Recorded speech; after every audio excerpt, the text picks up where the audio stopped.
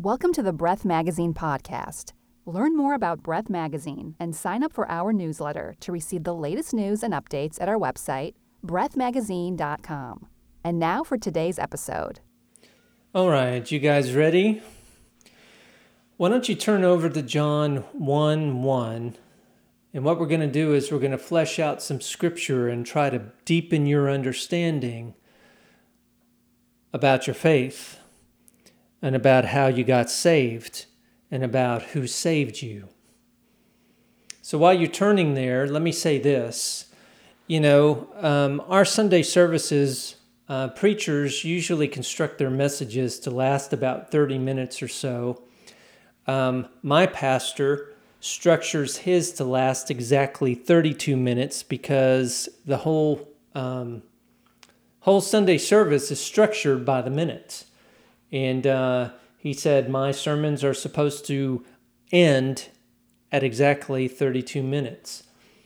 In doing something for the internet, we can go as short or as long as necessary. And sometimes it's good to go shorter just to kind of drive home a point and then leave you with that point, leave you to ponder the point, instead of just filling up time the way sometimes preachers do on Sunday mornings. So anyway, let's take a look again at John 1:1. Let me turn there myself. The word says, "In the beginning was the Word, and the Word was with God, and the Word was God." Now, we've heard this so many times that sometimes I think we just kind of glaze over it without really considering what revelation John the Apostle is getting over to us. The groundbreaking revelation of what he is getting over to us in his gospel. In the beginning was the Word, and the Word was with God, and the Word was God. All right? Well, we know that is Jesus. Those of us who've been born again, been saved, we hear that all the time. And we hear all the time, well, Jesus died for you. Jesus did this. Jesus did that. The thing is, in our culture today, we treat the revelation of the gospel as something that's kind of trite or casual or pedestrian because we've got it, on the radio, we've got it on the internet, we've got it on podcasts, which this is one of them. But we hear things all the time and we just kind of go about our business and say, well, that's kind of nice. What I want to do is drive home what John is getting over to us in this first chapter. And in order to do so, I'm going to read to you from the book of Revelation. Now, you don't need to turn there because I want you just to hear the words instead of trying to follow along and multitask. Just take in the words and take in the reading. Revelation 1:3 says this, "Blessed is the one who reads aloud the words of the prophecy, and blessed are those who hear and who keep what is written in it, for the time is near." Now, what the environment that John the Revelator is speaking to there is communal reading. It was back in that day where people would read scripture in the presence of the community, in the church, in the presence of the body, the local body. And it would be read aloud, and John is saying those who would read it aloud would be blessed, but then those who would hear it would be blessed, and who keep what is written in it.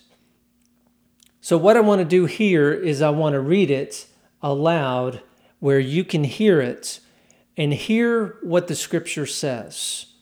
Now, I'm reading from Revelation chapter 4, and I'm reading actually the entire chapter, but take in what John the Revelator writes here. You're going to get a revelation of the Father. "After this I looked, and there in heaven a door stood open, and the first voice, which I had heard speaking to me like a trumpet, said, 'Come up here, and I will show you what must take place after this.' At once I was in the Spirit, and there in heaven stood a throne, with one seated on the throne. And the one seated there looks like jasper and carnelian. And around the throne is a rainbow that looks like an emerald. And around the throne are 24 thrones, and seated on those thrones are 24 elders, dressed in white robes, with golden crowns on their heads. And coming from the throne are flashes of lightning and rumblings and peals of thunder. And in front of the throne burn 7 flaming torches, which are the 7 spirits of God. And in front of the throne there is something like a sea of glass, like crystal. Around the throne and on each side of the throne are 4 living creatures, full of eyes in front and behind.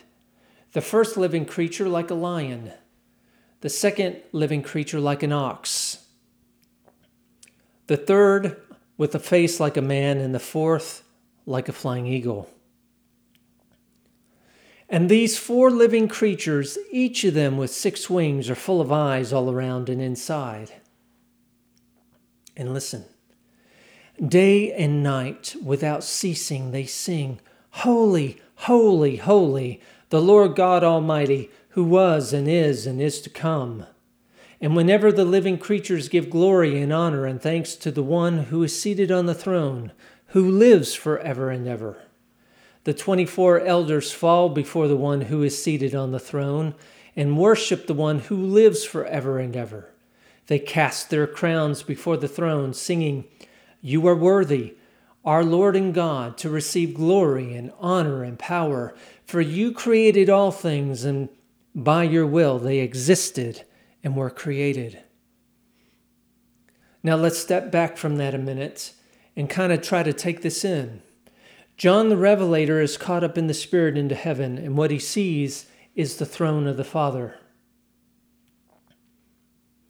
And you see that this throne isn't like anything that anybody has seen before, and it just staggers the imagination of who this personality is. The one seated there looks like jasper and carnelian, and around the throne is a rainbow that looks like an emerald. And then you have these living creatures that are hovering around the throne, crying, "Holy, holy, holy is the Lord God Almighty." What an awesome sight. I mean, take in this vision of who God is, what his appearance is like. You know, in the world today, there are lots of people that talk about God, but they talk about him like he's some kind of misty cloud or something like that. Here we have a revelation of what his personality and what his being is like. A scriptural description of what he looks like, what his appearance is like, what the throne is like, of how magnificent he is, of how holy he is. Now, let me read to you from the book of Ezekiel, because Ezekiel had a vision of the Father too. Listen to what he writes in his book in chapter 1. "And above the dome over their heads," meaning the living creatures, "was something like a throne, in appearance like sapphire, and seated above the likeness of a throne was something that seemed like a man. Upward from what appeared like the loins, I saw something like gleaming amber." Think of that. Gleaming amber. He's like he's on fire. "Something that looked like fire enclosed all around. And downward from what looked like the loins, I saw something that looked like fire. And there was splendor all around. Like a bow in a cloud on a rainy day." There's that rainbow. "Such was the appearance of all the splendor around. This was the appearance of the likeness of the glory of the Lord. And when I saw it, I fell on my face." Again, you see just how wonderful and how unponderable the presence of the Father is. Now we come back to John. John 1:1. "In the beginning was the Word, and the Word was with God." Now, the word with in the English just does not do that justice. In the Greek, it's pros. And in a prior podcast, I talked about how that the word pros in the Greek means that there is a mutual and reciprocal relationship between the Word and God. It's not just proximity, but some kind of relationship. It is face-to-face relationship. And I gave the analogy of two boxers standing toe-to-toe, nose-to-nose at the weigh-in. You know, when you see those boxers come face-to-face, you look at the one on the left and the one on the right and you size them up. Which one's taller? Which one's more muscular? Which one has the greater reach? Which one looks like he's going to win? What John is saying here is, and the Word was with God, is he's saying the Word, and you look at the Father, you look at the Word, and you look at the Father, and you look at the Word, and they're two personalities, but they're the same. There's not one over the other.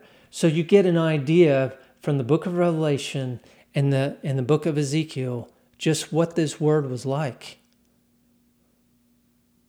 What he was like. He was like the Father. In the beginning was the Word. And the Word was with God.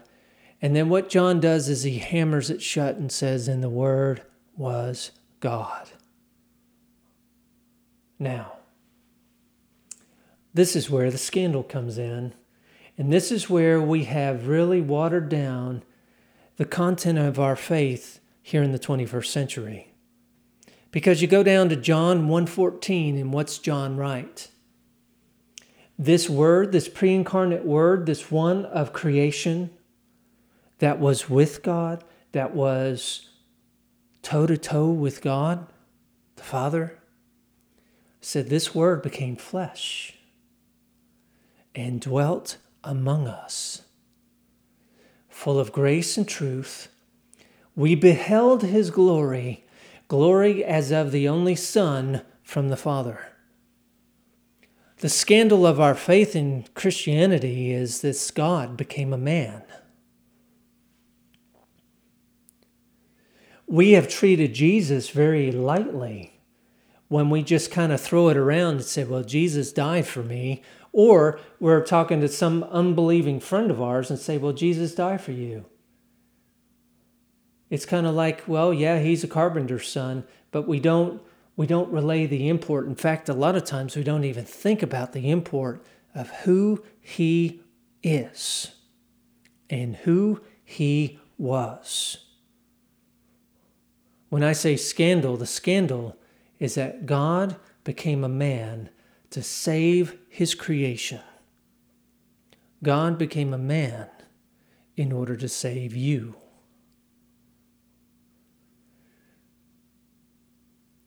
You know, I don't consider myself to be religious at all. The thing is, I read John 1:14 and I can't be casual about it. I can't be casual about, and the Word became flesh and dwelt among us. That's one of those statements of Scripture that you either toss over as just being ridiculous, or you take it as a full stop and say, oh my gosh, that is a revelation of the age. That changes everything. Listen to what the Apostle Paul writes in Philippians. He writes this in chapter 2. He says, who, and he's speaking of Jesus. He's speaking of the Word having become flesh. Listen to these words. Though he was in the form of God, he didn't regard equality with God as something to be exploited. But he emptied himself, taking the form of a slave, being born in the likeness of men. Now listen to this next line. He humiliated himself. Let me say that again.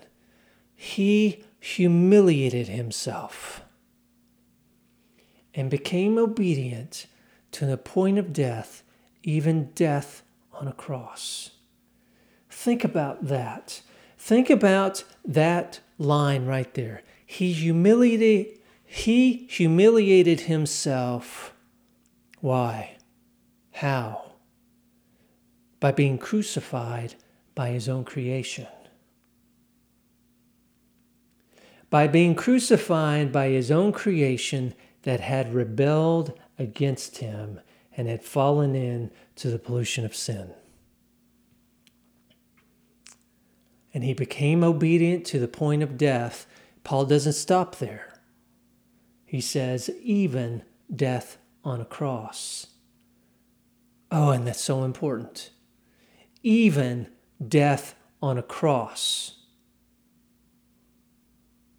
Because what he's referring to there is becoming a curse of God himself. The Word became flesh, and the Word became a curse. Why? In order to save you.